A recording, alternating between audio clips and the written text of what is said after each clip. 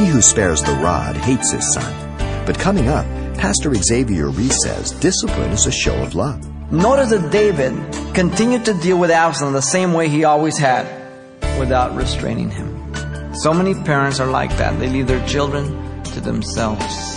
I am always amazed at fathers and mothers who consistently don't do anything about their children's conduct. To me, it's real simple, but I guess it isn't.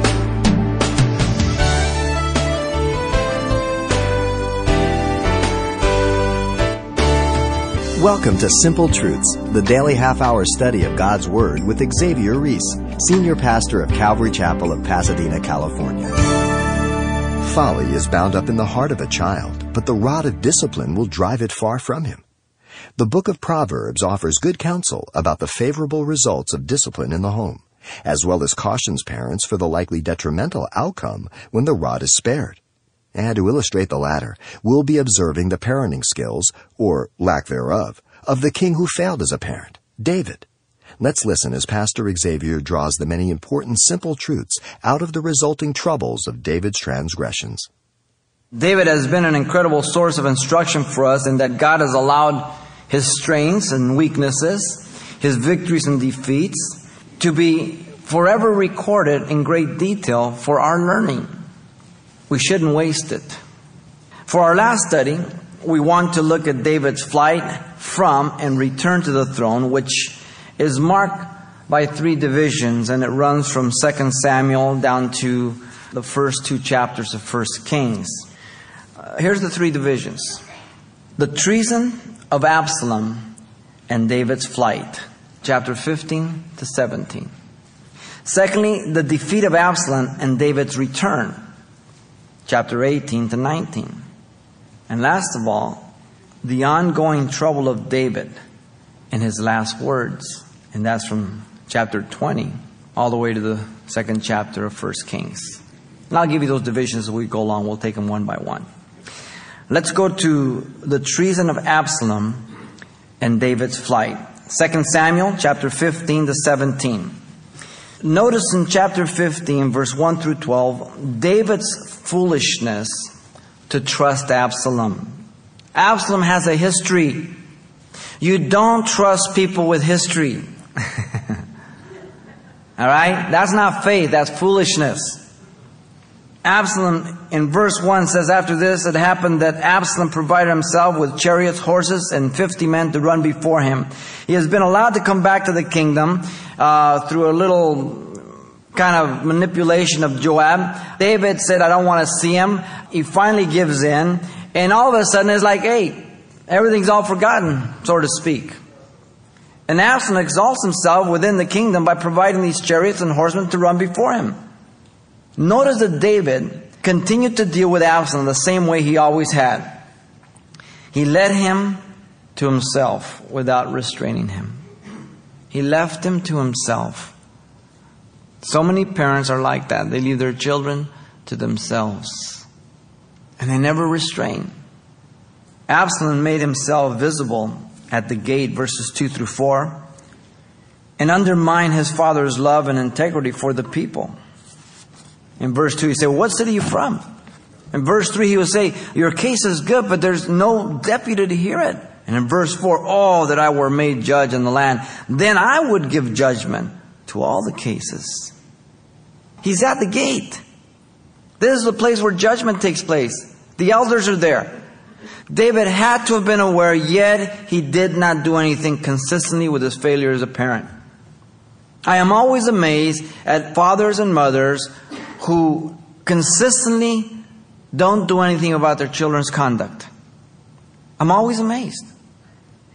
Much of the destruction that comes is because of that allowance. I love my children. And as they grew up, they had rules, they had discipline, they had boundaries. Once they're grown up, if they want to live apart from God, that's their decision. They know how I feel about it. I'm not forcing them to be Christians, but I certainly can stop them from having their decisions affect my home. They don't live in my home if they don't want to live for Christ. They're still my children. To love them. I'll love to have them visit me, but they will not live inside my home fornicating, getting drunk, getting loaded, or doing their thing. To me, it's real simple. But I don't know it. I guess it isn't. David certainly had a problem in that area.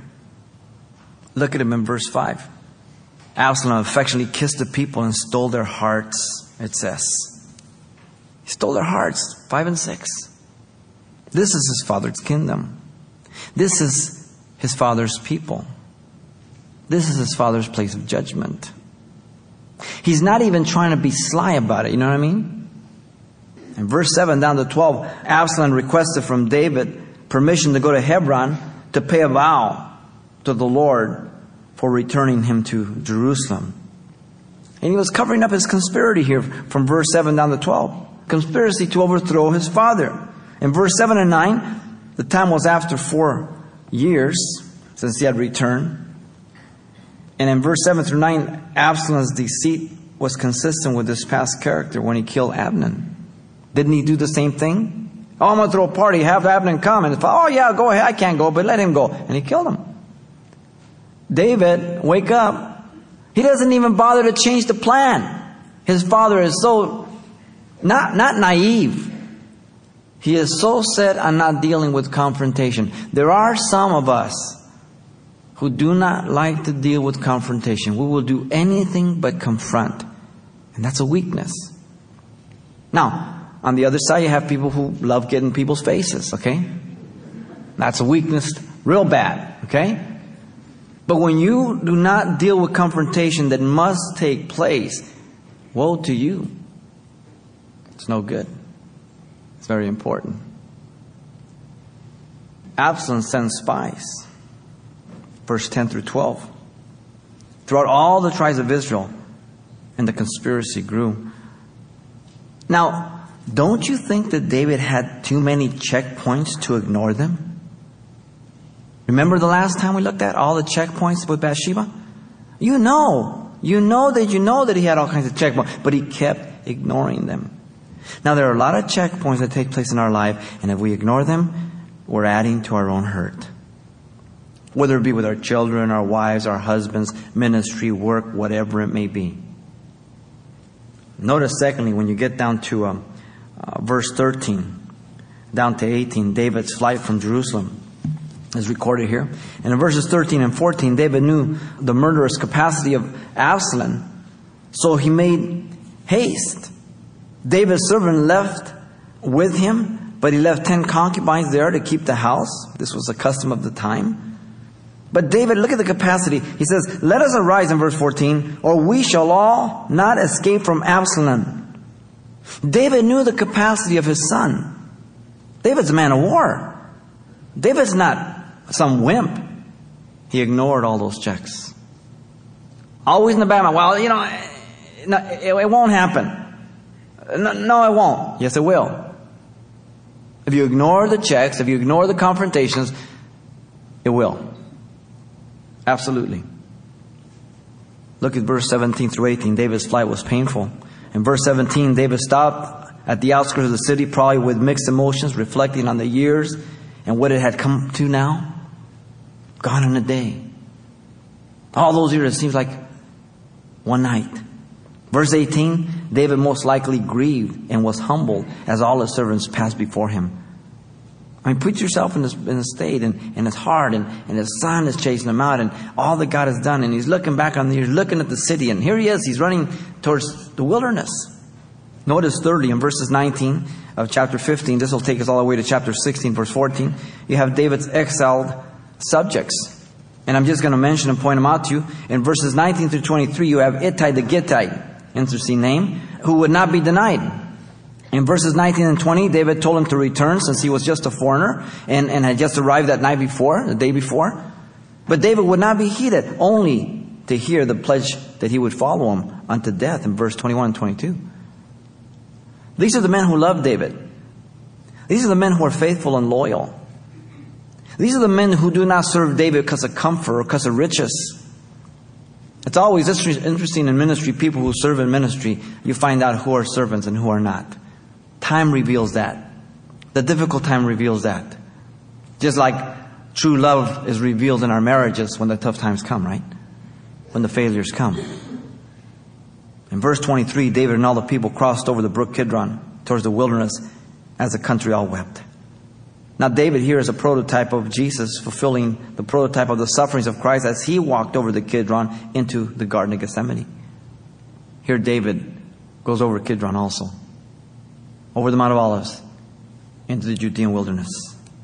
In verses 24 through 29, we get the next person. Zadok and the Levites return to be David's informants. They were leaving, but David told them to return with the ark to Jerusalem. And if God would return him, fine. And if not, then it's up to God. And that they and their sons, in verse 27 through 29, would be David's messengers to inform him as he's in the wilderness. Notice David, he's a smart man. He's no dummy. And I'm always amazed of how many foolish things we do in certain areas, and we can be so wise in others. Verse 30 to 31, someone told David that Ahithophel was among the conspirators. Doesn't tell us who, just someone. David grieved in verse 30, marked by the weeping covering his head and being barefooted. David, hearing in verse 31 of his long life companion and confidant, as one of the conspirators prayed that God would turn the counsel of Ahithophel into foolishness. Have you ever read Psalm 55, verse 12 through 14? David says, if it would have been my enemy, I could have borne it.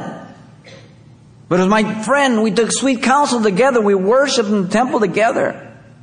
The closer a person's to you, and when there's a betrayal, the greater the treachery. When someone who you've loved and you've cared and you've poured your life and it happens, it hurts you. It cuts you deep. Verse 32 through 37, Hushai is the next person. Hushai the Archite. He was sent back to defeat the counsel of Ahithophel. Look at in verse 32. David would be able to see one last look from the very top of Mount of Olives before he would descend on the other side that led to the Judean wilderness. And he said what? He worshipped God. You see, this is the evidence when we go through difficult times that we worship God. Or is it only when times are going good and money's flowing in and the job's going well, kids are healthy and dog's not sick and everything else, and we worship God? But it's when those difficult times come, when people are saying things about us that's not true. Or people are perhaps not the kindest to us, when the car's broken down and the washing machine broke down at the same time, and we just got our notice of being laid off. That's the reality of life. God wants to know if I'm going to worship Him. Notice there met him with a robe torn and dust on his head, sharing his grief. He's one with David. And so David told him that he would be a burden to him if he went. Rather, he should return and pledge his service to Absalom in order to defeat the counsel of Ahithophel, verse 33 and 34. Even as David is fleeing, David is setting up his plan. Smart man. He's too smart for me to believe that he wasn't smart enough to know about Absalom all along. And so, verse 35 through 37, he was sent information through Zadok, Abiathar, and his sons. And these are the group. Now, there's another person here that we want to look at, and that's in verse 1 through 4 of chapter 16. And his name is Ziba. Ziba, the servant of Mephibosheth. Remember? The son of Jonathan. Now, he betrays Mephibosheth.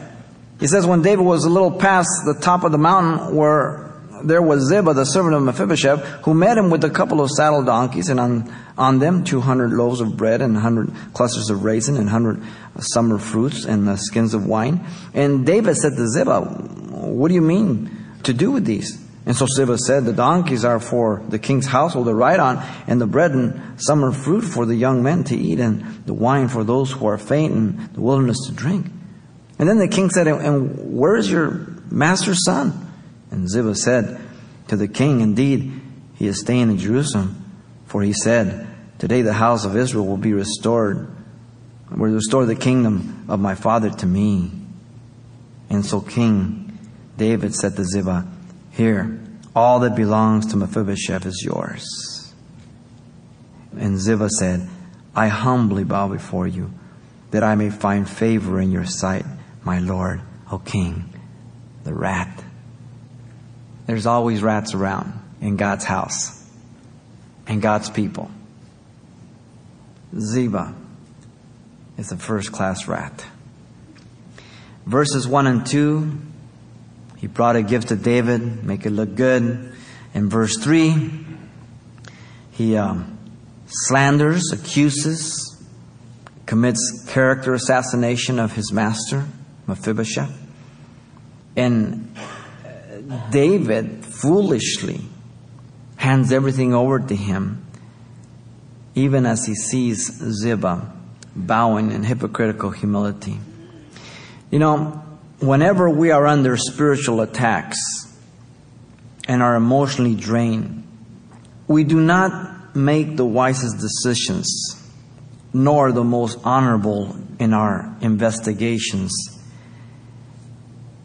And therefore we can run with false and wrong information. We need to wait. We need to search it out. We need to be accurate.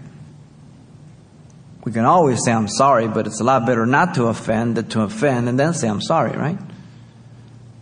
So I need to go the second, third, and fourth mile. David's brokenness is very evident in verse 5 on down to 14. In verse 5 through 8 there, Shimei curses David. Shimei is this guy, came out cursing him continually as he came in verse 5, and he threw stones at David in verse 6, and all the servants of the king and all the mighty men. I mean, they were right there with him. And in verse 7, also Shimei said thus when he cursed, come out, you bloodthirsty man, you rogue.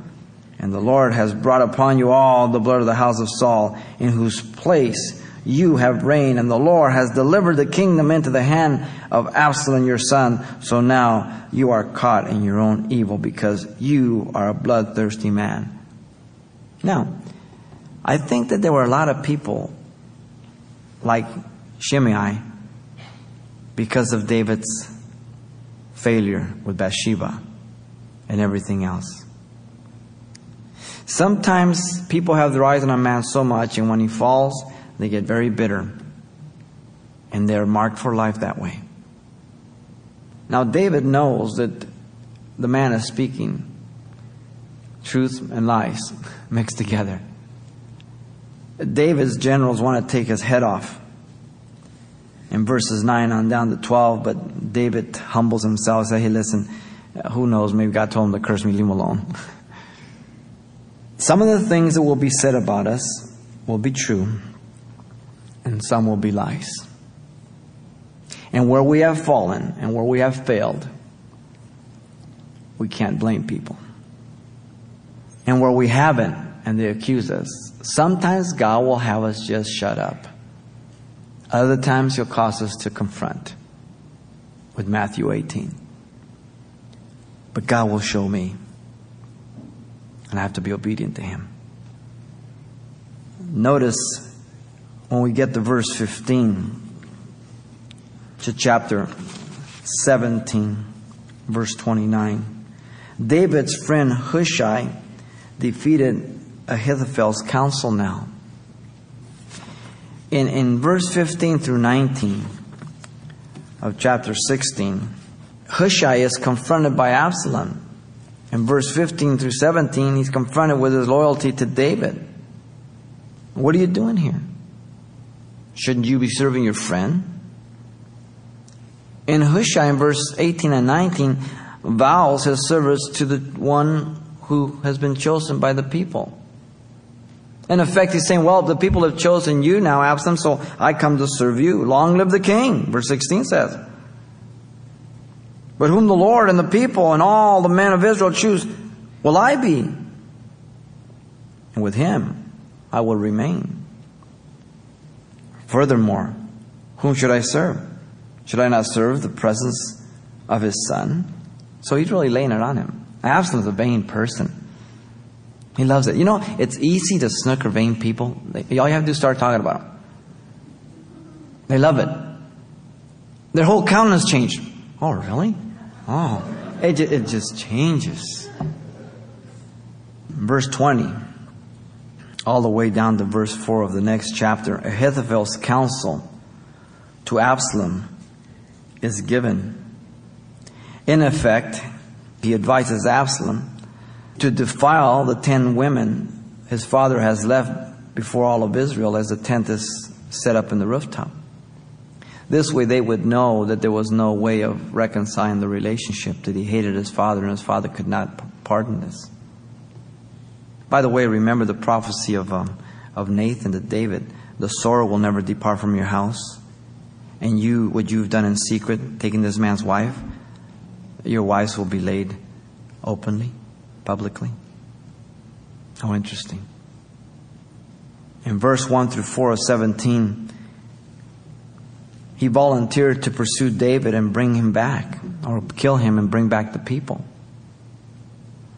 And so this was his advice to Absalom. But then they asked for Hushai's counsel. Let us hear what he has to say too, verse 5 says. So from verse 5 down to 14, first in verse 5 through 10, he advises against Ahithophel's advice, saying that David and his men were men of war, and it would be precarious lest the people lose heart and think that David's winning the battle. And in verse 11 through 14, he advises Absalom to gather all of Israel to him and go in his own person after his father. And the Lord allowed him to defeat the counsel of Ahithophel. Notice that God's gone out of the way to let us know that God was in the allowance of the deception. Hushai at this point, verse 15 through 22, sent messengers to David by Zadok and Abiathar. And they were almost found out in verse 23. And this woman hid them in a well there. And then when it was safe, they went and they told David. Now, this man Ahithophel, he's a poor sport. In verse 23 it says, when Ahithophel saw that his advice was not followed, he saddled a donkey, arose and went home to his house, to his city. And then he put his house in order and hung himself. And he died, and he was buried in his father's tomb. Some people feel that they have to be the ones calling the shot all the time. And when this is the nature of their life and their character, when they're confronted with defeat, it's very, very difficult for them to be able to handle it. And many times they can't. In effect, he felt he was being rejected. Though you do have to commend him. He got his house in order before he killed himself. Now, many people ask me often about suicide in Scripture. And what I tell people all the time is that this is one of the places, of the few times that we have people taking their own lives. Every time that they do so, either they're not walking with God or they're totally rejected by God. I would not want to give anybody any hope regarding heaven if they take their life. Because the Scriptures do not give me hope directly. So where the Scriptures are silent, I want to make sure I shut my mouth. My Bible tells me that no murderer shall inherit the kingdom of God. Your life belongs to God. If you take your life, as far as I'm concerned, you're a murderer. And I don't think you're going to have enough time to confess it. Don't tell me you repented before you died. Don't tell me you repented before you thought about killing yourself. It's just that simple. So, I would not dare to be so bold to assure you on something that is very, very unclear in Scripture. Well, with those sobering thoughts, we're going to have to draw our teaching to a close for today. Just partway through our final message of the Character Study series on the life of David. Now, if today's study is one you'd like to get your own personal copy of, as always, we're pleased to be able to provide that to you on CD if you'll just mention the title, David Part 7, with your request. We just ask that you send along $4 to help cover the costs. That title, once again, is David Part 7. Request yours by writing Simple Truths, 2200 East Colorado Boulevard, Pasadena, California, 91107. Or to make your request by phone, call 800-926-1485. Again, that's 800-926-1485. Or the address once again is Simple Truths, 2200 East Colorado Boulevard, Pasadena, California, 91107. And please help us by including the call letters of this station somewhere in your correspondence. This is helpful when we check on the impact of this outreach in your area. And then we hope you'll be back for more Simple Truths with Pastor Xavier Reese, coming next time right here.